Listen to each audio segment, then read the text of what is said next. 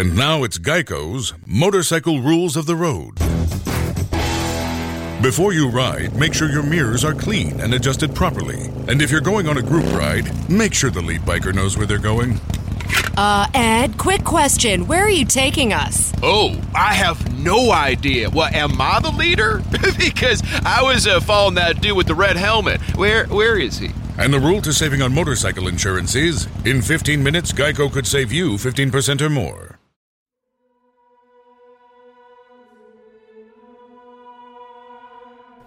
Hello, this is Father Louis Skirdy. Today is the second Sunday of Lent. What are you doing? How are you doing? And are you praying, fasting, abstaining, giving, doing something for Jesus toward celebration of his holy resurrection that makes us who we are? Today is the transfiguration of Jesus in the scriptures. Let's see how that affects us during the homily. Thank you for joining us, and pass this on to your family and friends. And let me hear from you, Father Louis Skirdy at hotmail.com. God bless you.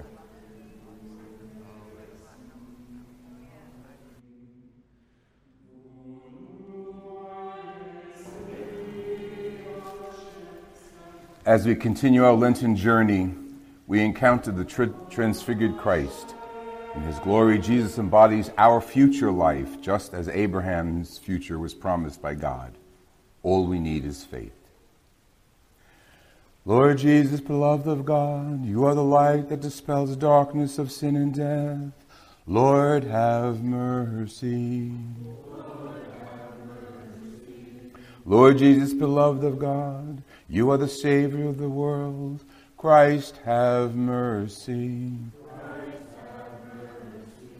Lord Jesus, beloved Son of God, you are the way that leads to eternal life. Lord, have mercy. May the mercy and forgiveness of God be ours as we begin our prayer in the name of the Father, Son, and Holy Spirit.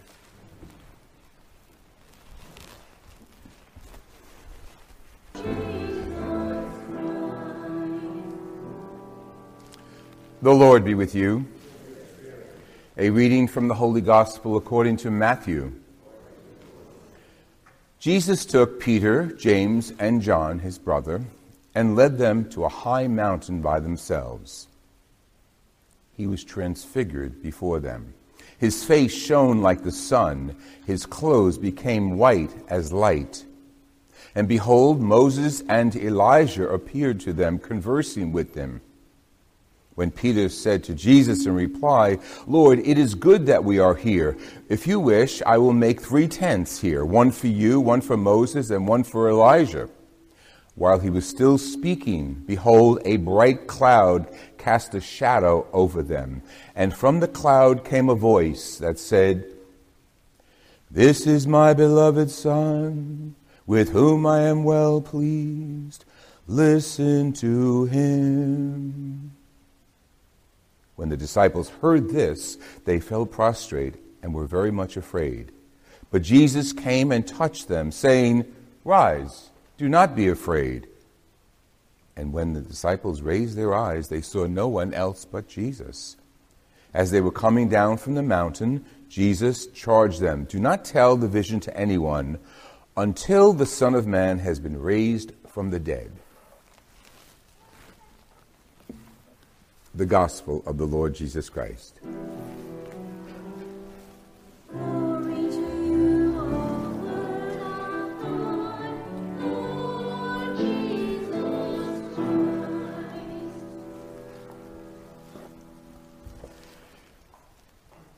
You all got here on time today, right? Did you do it? You sprung ahead. Spring ahead.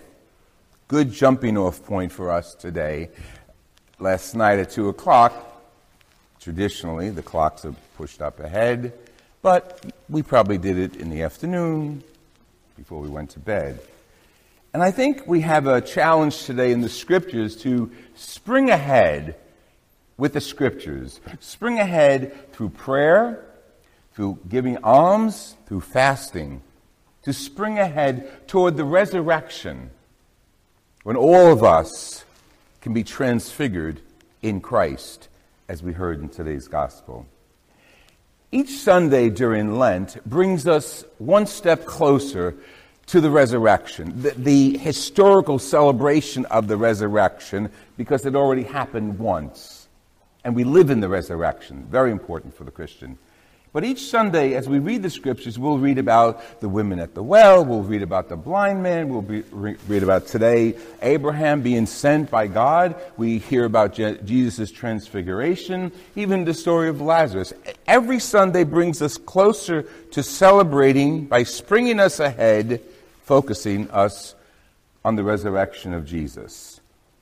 And we hear in the scriptures, if today you hear his voice, harden not your hearts. So we need to spring ahead toward the resurrection with Jesus in trust. In a sense, Lent is like our rehearsal to spring ahead to the holy resurrection, to eternal life. Should we set up a tent like Peter says? Let's stop, look at what's around and do it here. No, that's not what the Christian does. We don't stop. We don't set up our tent here. The tent has already been set up, Jesus himself. And in him we live. So our direction is not to be static as Christians, but our direction is to spring ahead, focusing on the resurrection of Jesus, focusing on the Christ of our lives, focusing on his presence in our lives. We commemorate the transfiguration, but we can look at and hear the voice of the Father. This is my beloved Son. Listen to him. Because as we're moving along, we're not alone. The Father's with us. And the Father's encouraging us to spring ahead with Jesus. That image of the Father speaking, we used it both at a stained glass window that I designed for our chapel, and we use it also as our logo for our internet site, Friends of the Word. And in the center of the stained glass, beautiful stained glass, is a triangle representing God with the hand of God pointing down. So the image is that God the Father directs us to the Son, and we who have the Son are outward directed to bring the Son to others through evangelization, through prayer, through so many ways. And the Holy Spirit sows within us the energy to do that. So it works together that God, the Father, Son, and Spirit are with us, especially during the season of Lent, as we open ourselves up to the presence of God. Francis, our Pope, reminds us that the Eucharist is not a prayer for the perfect, but medicine for the weak. So during this season of Lent, we need to go inward. We need to change. We need to reconcile ourselves with God and with each other. Francis also says Lent is a radical reorientation of our whole life, a return, a conversion to God within our hearts. Be there at the Transfiguration when Peter, James, and John saw Jesus. Really saw Jesus. They knew Jesus the rabbi. They were walking with him, working with him, eating with him, doing miracles with him. But now they saw him in a different light, God's light. Think of the first time you experienced God in your life. Maybe as a child, maybe at a sacred moment, maybe at a sad moment. But experience God. Go back to that for a second. How has that affected you? How has that influenced your whole life? Because once you experience God, you know he's with you. And you could echo the words of the Father, listen to him. Of course, sometimes life gets in the way and blinds us and covers our eyes and our faith to the presence of God in our world. So it's important for us, as Peter, James, and John did, to experience Jesus and to remember it. Now, like Peter, James, and John, we screw up too. Okay, they saw God, Jesus, flood with light. They heard the voice of God come over them and speak to them. First impression, great. Did it fade? They did deny him. They did run away. They were nowhere to be found during the trial. But they saw Jesus in the glory of God. So even our special moments with God, sometimes ourselves get forward forwarded, and we put God aside, and we forget. Think of the first time you made a decision in your life for a vocation, marriage, or priesthood, or anything else, or the person that you knew you want to spend the rest of your life with. Think of what that experience was like. Go back to it for a second. Go back and realize how important that was. And it was very similar to this vision, wasn't it? It was fast. You had the experience. It lasted maybe a day, a week, a month. And then you went back to life with him or her or the vocation of your choice. See, we get ordinary, but that's all right. As long as we don't forget the foundation of our vocation, whether it was to a relationship, whether it was to a ministry, whether it was to being a parent, the vocation is always with us as we hear the voice of God telling us, listen, don't forget. I called you. I gave you this person for your life. I gave you this call for your vocation. I gave you these children. Sometimes we, like the kids do. Blah, blah, blah, blah, blah. We don't hear it. And yet we're in good company because what did Jesus do? After the cross, the denial, the crucifixion, and the resurrection, he didn't come back with vengeance to those that he depended on. He didn't come back and say, now I'm going to get you. You denied me, you forgot me, you didn't know where I was, who I was with. They were taking me away, crucify me, and now I'm going to come back and get you. No, Jesus doesn't do that. Jesus comes back and gives them his Spirit. He gives them his love. He gives them his forgiveness. Then, after the resurrection experience, then it all comes back. Then the transfiguration that we read about comes back into their minds and hearts. Then they are willing to preach him, to die for him, to share his word. Transfiguration was a highlight, a climax. But it wasn't high enough. It wasn't climax enough. The resurrection sure was. The fact that he came back makes all the difference in the world.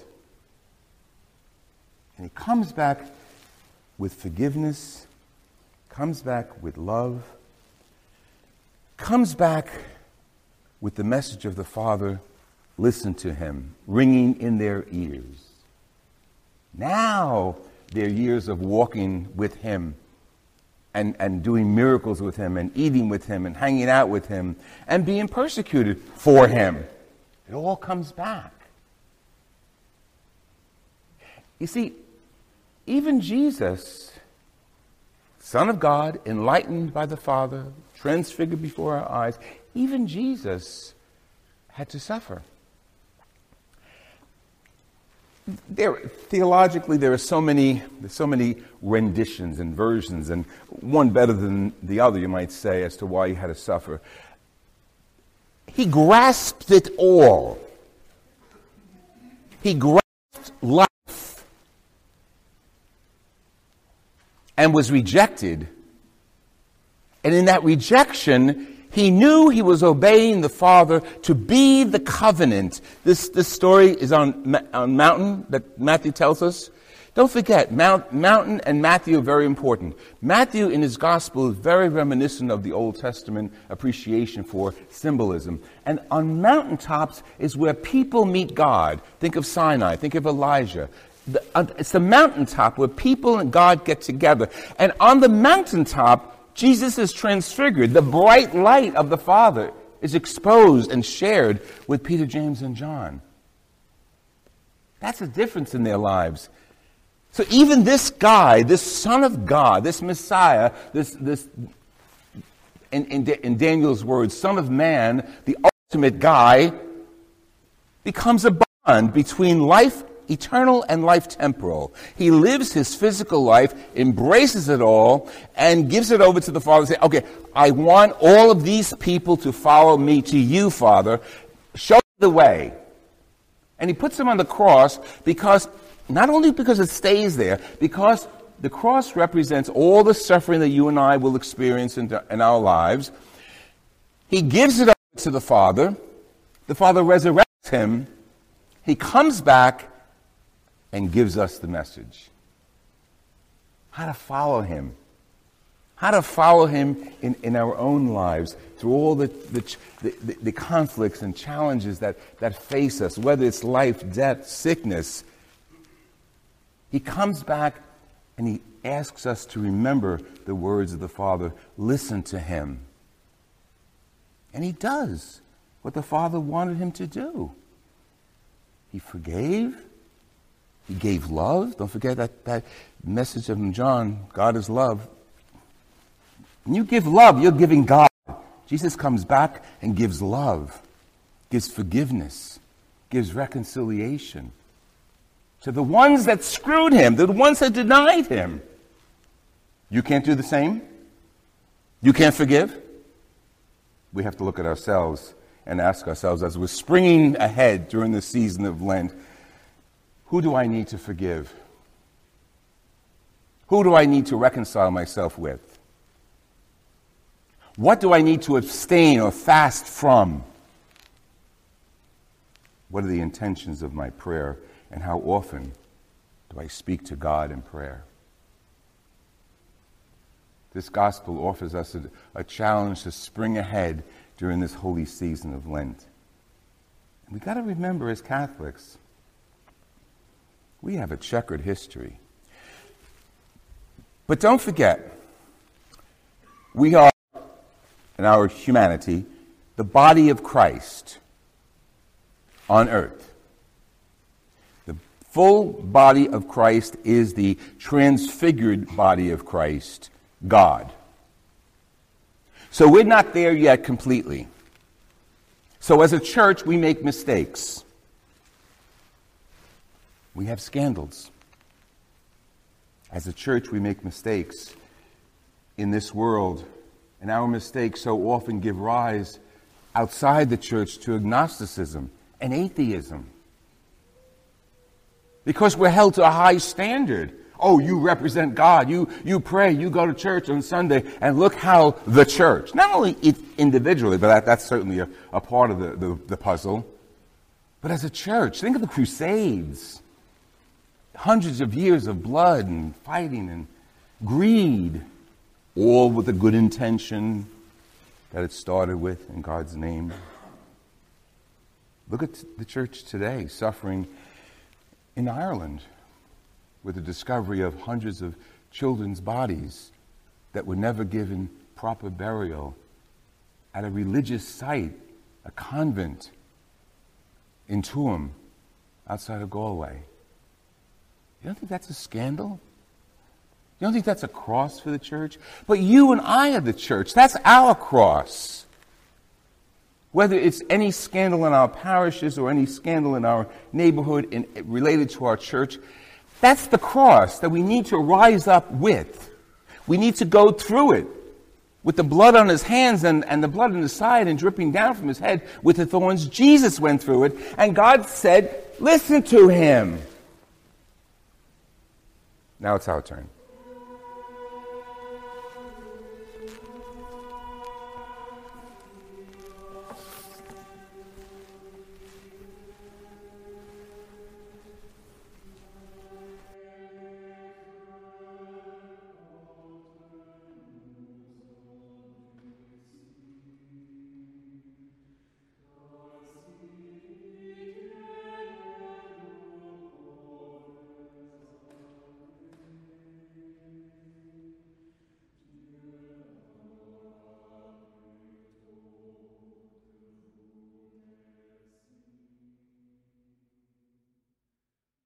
And now it's Geico's Motorcycle Rules of the Road. Before you ride, make sure your mirrors are clean and adjusted properly. And if you're going on a group ride, make sure the lead biker knows where they're going. Ed, quick question. Where are you taking us? Oh, I have no idea. Well, am I the leader? Because I was following that dude with the red helmet. Where is he? And the rule to saving on motorcycle insurance is, in 15 minutes, Geico could save you 15% or more. Your favorite things feel made for you. Your education should too. University of Maryland Global Campus, formerly University of Maryland University College, was made to serve the military and working adults like you. Today, we continue that tradition by offering frequent start dates so you can get started with convenient online learning that fits your schedule, by recognizing your accomplishments with credits you can earn for what you know, by providing no-cost online resources replacing most textbooks because a college education can fit your budget too, and with no SAT or GRE required for most programs. University of Maryland Global Campus, made for you. Last year, we awarded more than $15 million in scholarships to qualified students, including community college students, service members, veterans, and working adults just like you. Discover how we can make your education and your goals for the future a reality. Visit us at umgc.edu. That's umgc.edu. Certified to operate in Virginia by Chev.